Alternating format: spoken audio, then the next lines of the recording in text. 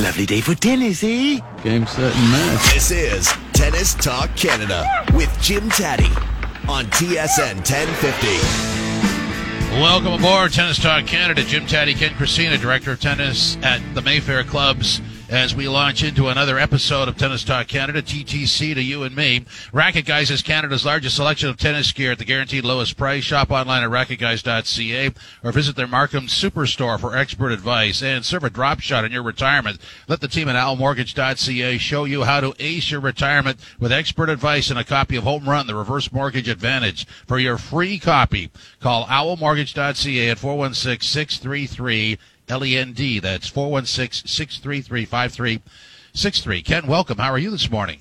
I'm doing great, thanks, Jim. It's a beautiful day outside for some outdoor tennis. I was playing a little bit myself first thing this morning, so in a happy spirit because I actually hit the ball well for a change. I was going to say, if you didn't say for a change, I was going to pounce on that one. We're going to have some great conversation coming up in our next segment. Carl Hale, he's the National Bank Open Tourney Director. All kinds of stuff to get in there as that's a week away. Rob Steckley will stop by in segment number 3, former Davis Cup player, tour coach, and taking some time off. So I'm fascinated by both those conversations. A lot of information, certainly from Carl, moving ahead. But as we speak, minutes ago, Belinda Bencic wins the gold medal. What was your take on that? Wow, pretty amazing Olympics. And, you know, there's been some chatter about whether or not the ATP and the WTA players should even be allowed to play in the Olympics. You know, the same with hockey that we hear about at the Winter Olympics. But I think it's great for the sport. It's great for the fans. And really, what a tournament by Belinda Bencic. There's not too many people that would have picked her to win the gold medal. You know, certainly winning a gold medal in singles before the great Roger Federer ever did it, by a score of 7-5, 2-6, 6-3. She played a heck of a tournament, didn't seem to be fazed by the heat that was really affecting so many players throughout the event. I'm impressed with her calm attitude and didn't seem to let the pressure get to her. A lot of the great WTA stars on the women's side and the ATP stars on the men's side seem to allow the pressure of the moment playing for their country, as well as all that kind of surrounds the Olympics to kind of get them off track. But for Belinda, she certainly kept her focus, played great throughout, and heck, she's a gold medalist for Switzerland, so congratulations to her. But, you know, we saw a lot of players drop out early. Ash Barty went out early. Naomi Osaka went out early. But Belinda had what it took to capture the gold, so I'm impressed by that for sure. Yeah, and not an overwhelming celebration. You could tell that that was the end for her. I mean, she was happy, but pretty well just collapsed on the court and was ecstatic, but not a lot of energy left, is what I'm saying. And you know, I just, you know, when you see that and you understand what everybody goes through over the course of, you know, certainly the slams and how high profile and how high tension these events can be, to add another one into the mix in a sort of a pandemic altered season, not as much as last year, but still. It's a condensed season. That's a lot to ask out of anybody, so I applaud anybody who can survive and win at that level. You're right, Jim. And, you know, last week I believe I said that, you know, the Olympics for most players, I may have even said for all players, isn't as big a deal as it is for them winning a Grand Slam. But certainly you could see by Bencic's reaction that it's for her, it's a huge deal winning for her country. And maybe my statement last week was incorrect in that, you know, maybe some of these players are losing because the pressure of playing for their country is too much. I mean, we saw with Ash Barty going out early and Naomi Osaka going out early that maybe that pressure of playing for your country and, you know, being around the other sports and seeing how the other athletes are so in tune for what it means to play for their country. As tennis players, we don't typically do it. The Billie Jean King Cup, we play for our country, and in Davis Cup, we play for our country. But those are more of a team kind of environment, a team format, so it makes it maybe a little bit easier for them. But yes, it certainly meant a great deal to Belinda Bencic, and I've met her before. Super great young lady. Her team is great. I've met her father before, so certainly happy to see that she was the winner. And that it did absolutely mean so much to her to win that gold medal for Switzerland. Well, like some of what you were saying, with all due respect, may have summed up how people would feel that don't win, and I don't mean that as a negative. It's just, I mean, this is a one-off event. The slams have their tradition. The setting is the same, although the surface and how the environment is when you play may be different from year to year. But this is a complete one-off, and I think just to add that into what everybody's been through for the last year and a half, to win that is just something to be. Not that you wouldn't be normally, but it just adds an extra level of pride to it, doesn't it? You know, absolutely. And I think for a lot of these players, these tennis players specifically, they've kind of gotten used to playing with no fans or limited fans. But I think the extra dynamic of living in with the other athletes, watching other athletes perform in their activities, in their sport, in their discipline, I think that is a little bit tricky for tennis players, because typically when they're traveling on tour, they stick just with their team. They weren't allowed to take players, much of a team with them to the Olympics. If anybody, the odd person was allowed to bring one person along. So I think that adds another dynamic, and it kind of gets some of the players from the two tours, the WTA and the ATP, out of sorts. But you know, she was certainly able to rise to the occasion, and it's a moment that I'm sure she's never going to forget, and a great moment for Switzerland. I'm sure they didn't expect that with a gold medal coming home in the women's singles, that's for sure. And the ultimate contrast is that you know, with the Bencic calm, cool, and collected performance, then you've got Djokovic, who just really had a rough time. Absolutely. And, you know, you've heard on this show that in the last kind of 4 to 5 weeks, I've started kind of changing my tune about Novak Djokovic and, you know, really leaning more towards he just might be the greatest of all time for men's tennis. And unfortunately, I feel that pressure got to him. Number one, he doesn't like playing in the heat. And the heat, a dry heat in Tokyo, has been unbelievable. It's been really beyond comfortable for the players. They've had ice packs and they've had the cool air blowers and things like that. But I think the pressure of the moment really got to Novak, and him recognizing that he had to an opportunity to do something very special that hasn't been done, only been done once by Steffi Graf in 1988. And I think it got to him, and I think we saw it in how he played. We saw it certainly in how he behaved. And it's quite alarming to see, but we've seen it happen to many players over the years, that the pressure, they hold it in, and then eventually it just becomes too much. There was an interesting quote from Novak just before the Olympics started that he said, "I'm not interested in who the greatest of all time is. I'm just interested in doing whatever I can do to be great," something along those lines. And I kind of took it, I kind of thought to myself, he's trying to downplay it because he's feeling so much pressure. And I think that's what's happened, and it kind of exploded over the last 48 hours for him with his Olympic defeats, let's call them, I guess, is the best way to say it. Yeah, I feel sorry for him because he kind of melted down in front of everybody, really. Well, and that's what happens when things don't work out. I mean, you can try, the effort is there, but the results aren't, and that can be very frustrating, especially for a highly tuned athletic performer. Yes, absolutely. And I think, you know, in his match against Zverev, he was up 6-1, 3-2, up a break serving, and he ended up losing 10 of the next 11 games. Yes, Zverev started playing better. Yes, Zverev started serving better. But that just doesn't happen to Novak Djokovic. Really, arguably the greatest returner in the game, the greatest defender in the game.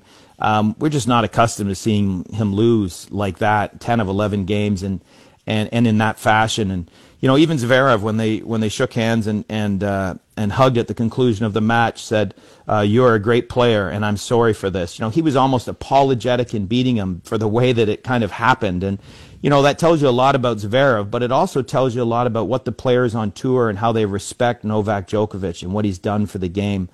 And then the challenge, of course, for Novak was that, you know, in the heat, he had to play again soon after that, playing in the bronze medal match against Carina Busta. And, you know, he was fortunate in that match. He lost 6-4, 6-7, 6-3, but he was fortunate in that match to save a match point in the second set and several match points in the third set. But it wasn't enough. You know, he broke a racket, he threw a racket into the stands, and he kind of got a gift in that match. Unfortunately, when he threw a racket into the stands about 5 or 6 rows deep, the umpire didn't even give him a warning. He should have given him a warning for that, and then when he smashed his racket, it should have been a point penalty. So, sometimes they talk about the best players getting, kind of star preferential treatment, and Novak got that, but it wasn't enough to turn the match around. So, tough to see arguably one of, if not the greatest male tennis player of all time, kind of melt down right before your eyes, 2 matches in a row on really one of the biggest stages in the world, the Olympics. So we're going to talk a lot about the National Bank Open this morning because it's about a week away. Carl Hill will be with us in the next segment, just as a way to set up that conversation, Ken. I sort of look at the National Bank Open this year as because of the Olympics, because of the compressed pandemic-altered life that the tour players have led. It's obviously better than it was last year, but this is a reset, really. This tournament, for me, is a reset. It reestablishes North American tennis, and, of course, what follows is the U.S. Open. Would you agree? Absolutely, and I'm sure we're going to lose a few players. Coming out of the Olympics, they're going to be a little too tired, or they're going to be a little too drained. We're going to lose a few players that maybe do well down in Washington and some of the hard court swing down in the USA. But I think that the majority of the top players, especially here in Toronto, will be in Toronto. And don't forget, this is a great opportunity. We missed the opportunity last year to watch Dennis and Felix and Vasek and Milos and all the great young Canadian talent play on home soil, whether it was going to be in Montreal or Toronto last year. We're going to have that opportunity to see these great young players compete at York University at the National Bank Open. And that's an unbelievable thrill for many of us that have only been able to watch them on TV and watch them kind of globe-trotting around the globe through the pandemic. With no fans. Luckily now in Toronto, the fans are going to be there. And yes, I agree, Jim, it is a bit of a reset. But we know that Rafa's coming. We know Medvedev is coming. He's currently number 2 in the world. Carl will let us know some other players that are going to be here. But it is still going to be a great event. However, it will be different. The seating will be different. There won't be as many fans. But live ATP tennis in Toronto with fans, still, it's going to be unbelievable to be able to sit in there and watch that for sure.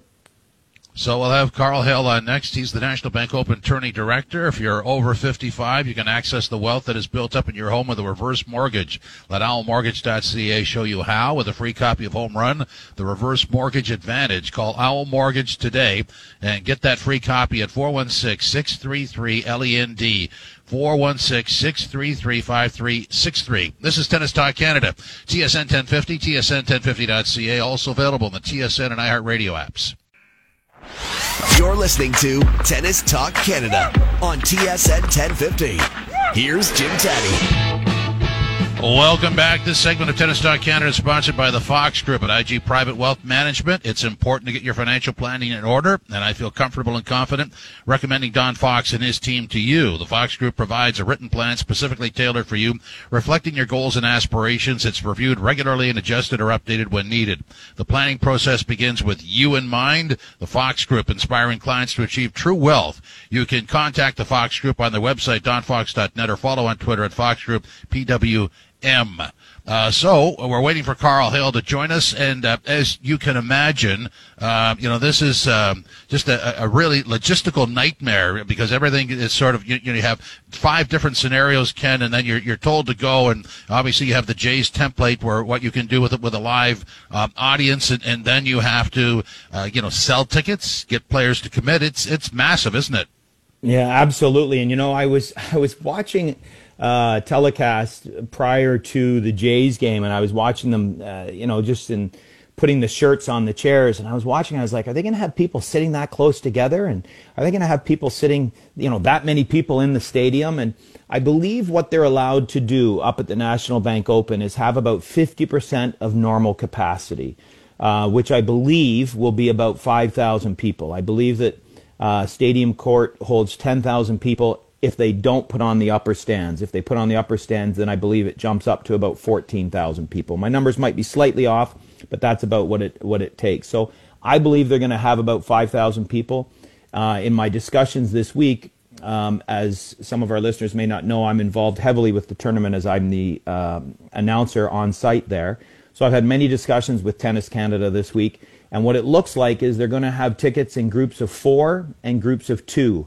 And every ticket grouping will have access to an aisle. So you won't have to be climbing over people to get in and out of your seats. You might have to be moving past your group that you're with, your friends that you're with, but you won't be kind of climbing by past any strangers and things like that. They're going to have food service right to the seats, which will be nice for fans. But I think the biggest thing, and you touched on it, Jim, was the players. I think the most challenging part for Tennis Canada has been, trying to keep the players on the hook of saying, yes, we're going to have this tournament. Well, we're pretty sure we're going to have it, and not knowing for sure if they were going to have it. So that's always been a little bit of a challenge. Yeah, I mean, you could see that you'd have to have, a lot of options and be fast on your feet. And I was just, when I talked to you earlier this week, I think after the text chain ran out, I got an email from 407 saying, here's how you can buy tickets. And so, then you realize, okay, so now the event's on. Now we have to get people in the stands and let them know that they could actually come. So there's a long chain of events there. Yeah, absolutely. And one of the hardest things about a tennis event is you never know when people are going to play, when matches are going to be played. And a lot of our fans don't always understand that. And they are kind of like, well, who's going to play on Thursday afternoon? I want to buy tickets to Thursday afternoon. Well, the tournament organizers don't even know who's still going to be winning by Thursday afternoon. They can typically tell who's going to play on Monday and Monday night and Tuesday night. And sometimes as far into the tournament as Wednesday, because your top seeds will have a bye. I'm hearing rumors that Dennis will be playing on the Wednesday night, so a great night to be able to grab tickets, get down there and watch the great lefty Canadian play on Stadium Court. But we'll have to kind of wait and see kind of what happens along through the scheduling. But I'm hearing from Carl this week, and I'm hearing from Tennis Canada this week, that the majority of the top players, unless they're injured, are keen and ready to play and land in Toronto. They're already organizing the hotel. They're talking about their teams. They've asked about COVID protocols, all those types of things that make us realize that this, in fact, tournament will happen this year with fans in the stands. So that's great news for Toronto for sure. So we haven't pumped your role at the National Bank Open. What does that mean to you? I mean, what do you get into and how do you feel when you do it? It's actually probably my favorite week of the year. It's a lot of fun. I get to go down on center court and introduce the players. I do some interviews with the players. I think the most enjoyable thing that I've done at the tournament for the last 7 or 8 years is I do car interviews with the players. So I pick up 6 different players in a car that's filled with, in the tournament car, in the past it's been Mazda, GM, BMW. And the car is filled with cameras, and it's just myself and the player driving from downtown Toronto to the tennis site, and we just talk off the record, and then they turn that into a 60, 90, or 2-minute commercial. And that's kind of the fun part, because the players let their guards down. They know that I'm not really a reporter to speak of. I'm a tennis guy. We chat about life on tour. We tell jokes. We sing songs. It's a lot of fun. That's kind of my most favorite part. The most nerve-wracking part is Final Sunday, standing in front of the cameras and presenting the checks and presenting the winners and introducing the National Bank executives to give away the big money. That's kind of a nerve-wracking part, but still fun to see how the players are after they capture the championship. Let's bring in Rob Steckley, former Davis Cup player, tour coach, and now taking some time off. Rob, welcome. How are you today, sir? Hey, I'm great, thanks. Thanks for having me. I just wanted to say, Ken, I'm still waiting for that check. I thought you were going to take a shot at one of his jokes. No, I love his jokes. Well, tell us what you're up to. Joke on me was no joke. Well, right now I'm actually currently out on court, and I'm enjoying a little tennis before the rain comes. But yeah, just some family time. COVID kind of threw us for a curveball here. So I was traveling currently, with Pavlyuchenkova, and I just had to make a decision just before preseason because things were going on at home, and I just couldn't commit to the relentless traveling and lack of ability to be able to come home. So I decided to stay put at home for now. And I'm helping some of the Canadian juniors right now and keeping myself busy, amongst other things. So, Mr. Steckley, I know you're teaching with coaching a young girl by name of Kayla Cross, I believe. Can you tell our listeners a little bit about her journey on the ITF stage and what you feel she can accomplish? I know she played, I believe she played Junior Wimbledon. Am I correct? Yeah. That was a big accomplishment. That's her first Grand Slam, and kind of glimpse into the near future. But she's been training hard. She's been traveling the ITF circuit, and for anybody that doesn't really know, the ITF circuit it's just this constant uphill battle because you got so many different elements and adversities, and so right now, especially during COVID, it hasn't been easy to say the least. But she's been doing a lot of work on and off court, and she got the opportunity finally to get back out on the road about 3 months ago, and she started with a bang. She started, proving she basically hadn't had any time off. She got her ranking to top 60, and then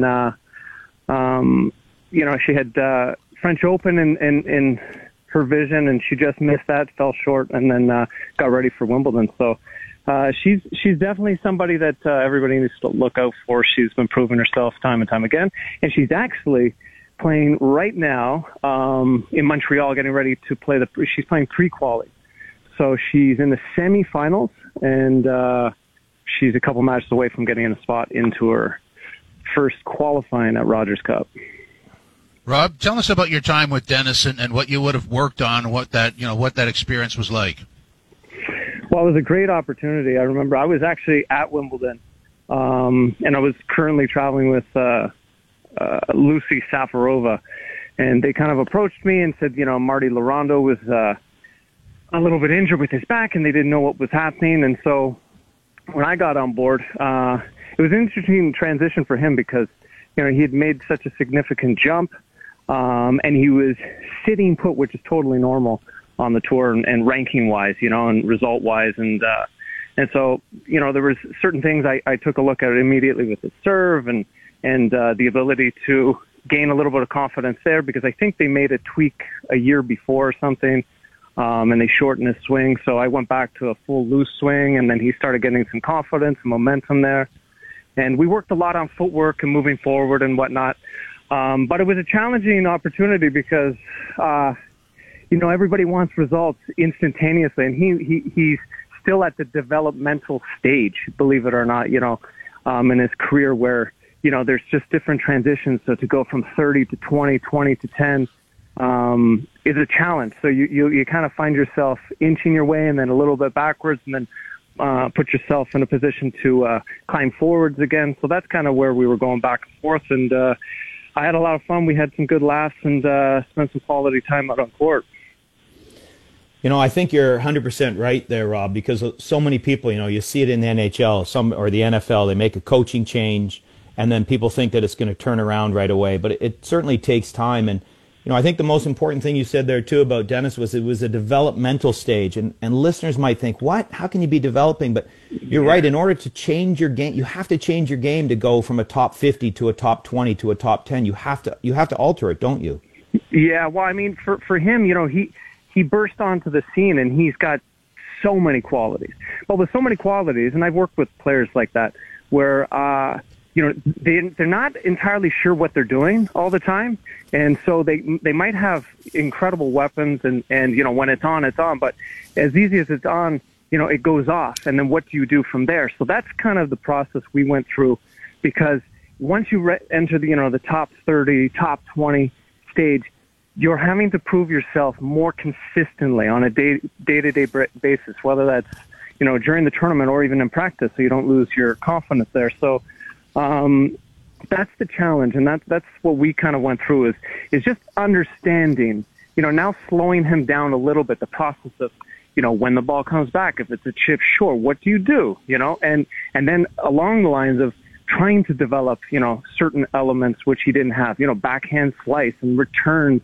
And so there's so many components that go into it that, for most, it's not, like you said, just something that happens overnight and all of a sudden you gain success. So it's just a process. So as long as, for listeners that are looking to get into this sport, it's like, you have to be ready to commit to a long journey. And so, there's a lot of ups, hopefully, but there's most likely downs. And so you got to be ready for those challenges. And so he does a great job, and that's why, we had success, and then he went through a little bit of a spurt where he wasn't, and then he got a new coaching, and all the stuff we work on transitions into current status now, and so it's just a long process. Yeah, I'm glad you talked that way, because just from the outside, when somebody has a taste of success, those positive projections are focused on the player, and we all sort of march forward. And then if it doesn't happen in really fast fashion, people get upset. But I mean, that's the outside perception. But you're describing you're describing the reality. I mean, actually, the coach and the player are focused. They understand all this. It's everybody else who doesn't. Yeah, and what's interesting is the fact that the outside wants to join force and wants to be on board, but everybody's got their own opinions, and they kind of project that onto the player nowadays with social media and everything. It's so in your face that it actually is quite a distraction. So it's hard to tune those things out as much. And so that's also the challenge for us when we're out on tours. We're doing the right things. We're trying our best. When you look at any player out there, sometimes, you'll get some outside voices saying, maybe they need to stop this, or maybe they need to, do more of this. And the fact of the matter is they're doing everything. It's actually funny to watch from the inside, thinking that they're doing too much almost. And then you get those outside voices that are starting to bring them down. So it's trying to, tune everything out and just stay focused as much as possible. But I can assure you that everybody out there is doing as much as possible. And they're only human. So, once in a while, if you catch them doing something that maybe you think they should be out on court a little more, they're doing what they need to do. It's just a matter of time. So, Rob, I've known you for a long time. I think the first time you were probably 14 or 15. Always a character on court. Always loved watching you play.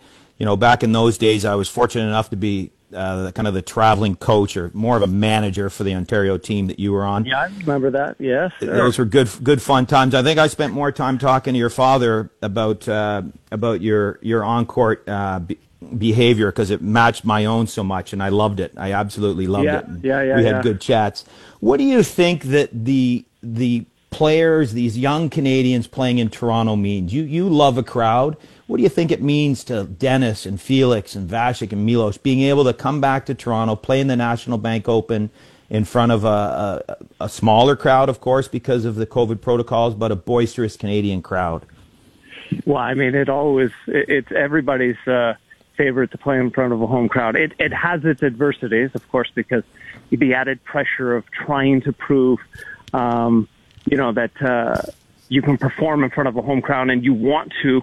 So it's just the challenge of trying to silence some of the pressure there, but ride the wave. So it's everybody's favorite to come to a home court, and you get the crowd behind you, and there's nothing like playing a match at night in front of a screaming crowd. And I think everybody gets excited about that, especially even for myself when I'm coaching a player and we go back home. It's so nice to just have home court advantage and that type of stuff. But I do know that, as you would know, it's also added pressure. But that's, I guess, the life of a pro. You got to get used to that. You've had some unbelievable accomplishments, especially, I think, with Lucy Safarova, was probably your longest and most pleasurable ride, let's say.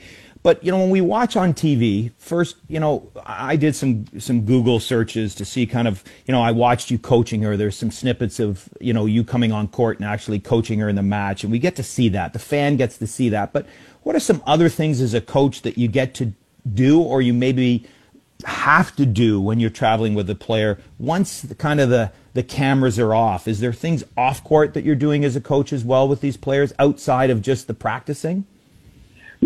I mean, it's an all-day thing, 24 hours a day. It's like, you have to manage and micromanage every part of that day so it runs as smoothly as possible to take any weight or unnecessary focus that the player has to do on your shoulders. And I think that is a great touring coach, and that's what the job is all about. the time you get up, everything's kind of pre-booked, and you have 3 different solutions for what's to come. And, rain's a big part of it. That's an example I can give is, you kind of have to see into the future. And if, you're in New York and you're getting ready, that there's no courts and the practice courts get booked up. So what do you do so you don't stay stale? And the player is overthinking typically during an event.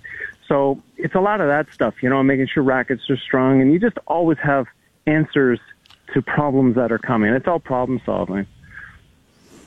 Rob, Ken tells me you've done some great tennis videos, so tell us your approach and how important is it?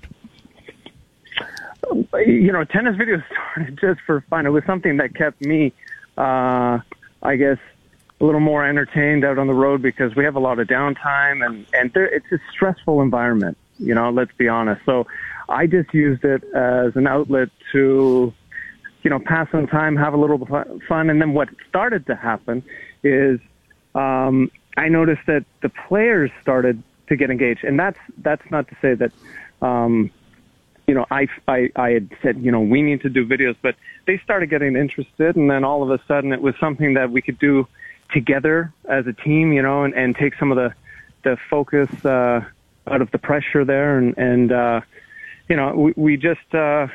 we had a lot of fun with it. Let's put it that way. And I'm glad that other people took to it and got a little insight sometimes as to, the fun side of tennis, because not everybody gets to see, downtime and whatnot. So it was fun.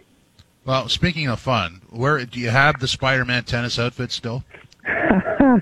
I can't believe that's still a thing. I actually do, believe it or not. It's somewhere tucked away in the basement. And I was waiting for Ken to come back and we can get on court maybe this summer. Ken, if you're going to feed some balls, I'd gladly bring that shirt out. Yeah, I think one of my best memories of the National Bank Open is you playing it. It might have been the last round of qualifying. You had on the Spider-Man shirt, and you were hitting winners, and you were doing the thing with the wrist where you're pretending you're flicking the spider webs into the crowd. And I tell you, Rob Steckley, that is one of my best. I've had Novak Djokovic hug me on court. Rafael Nadal hugged me on court. Tsonga jumping on my feet on court. I've had lots of stuff happen to me, but Rob Steckley in the Spider-Man shirt flinging spiderwebs into the crowd, that might be the highlight of my days at the National Bank Open. Oh my God, those were good memories. I actually went to go play a couple challengers after that, and I couldn't believe it. It trickled down into Ecuador and everything because me Spider-Man for at least a year. So I don't know if that was a good thing or a bad thing, but I definitely appreciate that. And, I enjoyed our time when I got to spend out on court with you. Rob, thanks very much for your time. Really appreciate it. No worries. Thanks for Rob having Steckley. me, Yeah, you guys should probably, get somebody in the crowd that when he does that Spider-Man thing that they're wiping the web off their face or something just to sell it a little more. Crazy stuff. This segment of Tennis Talk Canada was sponsored by the Fox Group at IG Private Wealth Management. It's important to get your financial planning in order, and I feel very comfortable and confident recommending Mr. Don Fox and his team to you. The Fox Group provides a written plan specifically tailored for you, reflecting your goals and aspirations. It's reviewed regularly and adjusted or updated when needed. The planning process begins with you in mind. The Fox Group, inspiring clients to achieve true wealth. You can contact the Fox Group on their website, donfox.net, or follow on Twitter at Fox Group PWM. This is Tennis Talk Canada, TSN 1050, and also available on tsn1050.ca, the TSN and iHeartRadio apps. You're listening to Tennis Talk Canada on TSN 1050. Here's Jim Taddy. Well, this segment is brought to you by Skoglund Homes. Considering selling your home in the GTA, do not just rely on a strong market. Call Eric Skoglund and maximize your sale price with the Skoglund Homes comprehensive listing plan, featuring luxurious staging, eye-catching video marketing, drone photography, and a large database of qualified buyers looking for homes just like yours. Call 647-300-7019. Speak to Eric directly or check out skoglundhomes.com to make the right decision around your largest investment. By the way, Carl Hale sends his regrets. I mean, you can understand a busy time at the National Bank Open getting set for tournament play, which will start next weekend. In the meantime, let's chat about the Olympics, the Canadian side of the Olympics, Ken. Unfortunately, it didn't work out. No, actually quite disappointing, to be honest. I thought we were heading to the Olympics in pretty darn good shape. Unfortunately, at the last minute, Vasek had to pull out because he was still nursing an injury. He wasn't ready to go. And Felix, we discussed last week, I think I even threw a score out that Felix was going to beat Andy Murray by a score of 7-6, 6-4. Well, little did I know that I was 100% correct. The score was 7-6, 6-4, but unfortunately, Andy Murray pulled out, wasn't 100% to go for singles, and they threw Max Purcell in as they call it in tennis, a lucky loser, somebody that gets into the draw very late like that. And he hadn't had a lot of success on tour. He'd only won 4 matches on the ATP tour prior to playing against Felix. But he took Felix down by that exact score that I predicted Felix was going to beat Andy Murray by, 7-6, 6-4. Some old things continued to haunt Felix in the match. In the tiebreaker, he made 2 unforced errors on his backhand on key points, lost the tiebreaker, and again, too many double faults. It seems for Felix that he gets a little hitchy with his serve. The service toss and the service motion will tend to break down sometimes under pressure. Sometimes he seems to be able to control it. In that match, he wasn't. And, in fairness to Felix, you spend 2, 3, 4 days gearing up to play Andy Murray, a 2-time gold medal Olympic champion. You plan your practices about the types of shots you're going to hit, the way you're going to play, how aggressive you're going to be on attacking the net. And then almost in let's call it the 11th hour, he drops out and they bring in this guy that you don't know very much about. It's a bit of a mental letdown for Felix. You're kind of so pumped and so ready to play a great champion like Andy Murray, and then you're not playing him. So, I don't want to beat up on Felix too much, but it's a match that he really should win. But again, we talked earlier in the show, Jim, about the Olympics and the pressures of playing for your country.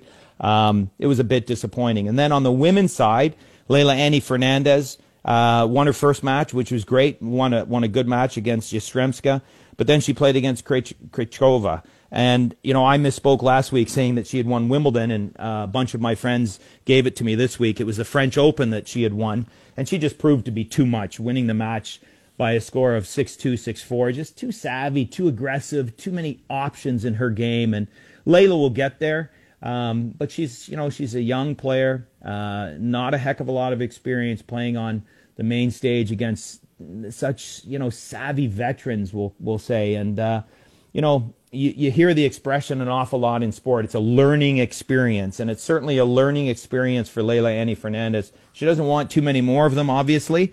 It's not fun being on the losing end, but when you're playing somebody that's just won the French Open, you lose 6-2, 6-4 at your first Olympics. Not really a terrible result for her. So, we would have liked to have seen the Canadians do a little bit better. Certainly, if you had to pick one of the two that was going to go a little deeper, I would have said that it was Felix. He was seeded 9th at the Olympics, but it wasn't meant to be. So, unfortunately, no medals for the Canadians. We still had a bit of a hope, if I can mention the mixed doubles. I want to give the mixed doubles a little bit of a shot as well. Felix played with Gabby Dabrowski, longtime Canadian doubles player, a phenomenal doubles player, knows the court well. Unfortunately, they had a tough draw. They played Tsitsipas and Sakari from Greece. Real tough matchup for them. They went down 6-4, 6-3. Not a match we expected them to win, but a match that we expected maybe that they had a chance to win. So 6-4, 6-3, not a terrible showing. But again, I'd like to see that they maybe would have been able to stretch that to a third set, especially with Gabby. She's such a smart doubles player, but wasn't meant to be. Tsitsipas and Sakari, just too much for the young Canadian duo. Well, look, I don't expect for the rest of our run that you're going to make another mistake, another error. But if, in fact, it does happen, because we're only human, the response would be, that was a listener test. I wanted to see, first of all, how many people are listening, and if you were listening specifically and you have passed the test. Good day, sir.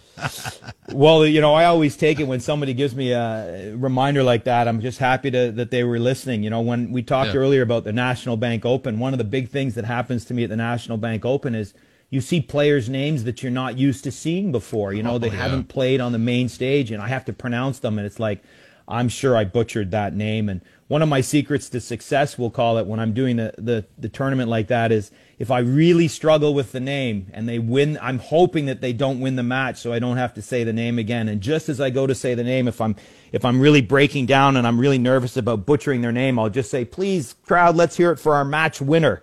So if you ever hear me say that, you know that I had no clue how to pronounce their last name. I'm just taking the easy way out. Ken, you're not supposed to reveal your little tricks. I mean, that's not, I've got some work to do here, that's for sure. I guess we'll break now and come back and set the stage for the National Bank Open and what other Canadians did this week. So, looking to purchase a home in this busy GTA market, do not get overwhelmed. Let Eric at Skoglund Homes guide you through the process. Eric's comprehensive buyer's plan takes the stress out of purchasing with great services, including virtual showings, access to exclusive listings from the top brokerages in the city, and a complimentary design consult once you have found your home. Buyer's representation is very important in a hot market, so call Eric directly at 647-300-7019 or check out skoglundhomes.com to get started. This is Tennis Talk Canada, TSN 1050, tsn1050.ca, also available in the TSN and iHeartRadio apps. TSN 1050's coverage of the 2020 Tokyo Olympics continues tonight with women's basketball. Canada, Spain. Tip-off at 9 p.m. on TSN 1050, official affiliate radio broadcaster. You're listening to Tennis Talk Canada on TSN 1050. Here's Jim Taddy.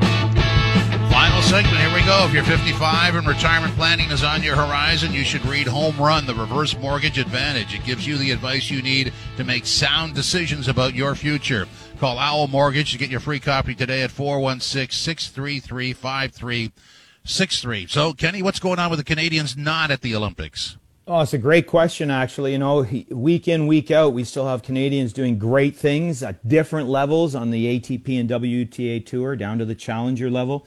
Rebecca Marino was playing in Charleston. Tough draw in the singles. She lost in the round of 16 to the second seed, but she'll be playing in the ladies doubles finals today in Charleston. So a great result for Rebecca. Those of you that are familiar with her big serve game with the big forehand, she's almost made for great success on the doubles court. And we had Braden Schnurr, Peter Polonsky, and Liam Draxel, who we've talked about on this show, playing in the Lexington Challenger. So Liam Draxel got a wild card into the event because Lexington is his hometown for his NCAA schooling. And he came up with a tough draw. He played the number one seed first round. He lost 6-3, 6-3.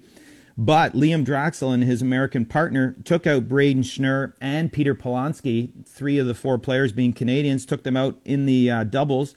And Liam Draxel will be playing for the Lexington Challenger doubles title. I believe that match is today. It might be tomorrow, but Liam Draxel, the young Canadian that was ranked number 1 for a long time in NCAA D1 this year, trained by his father up in Newmarket.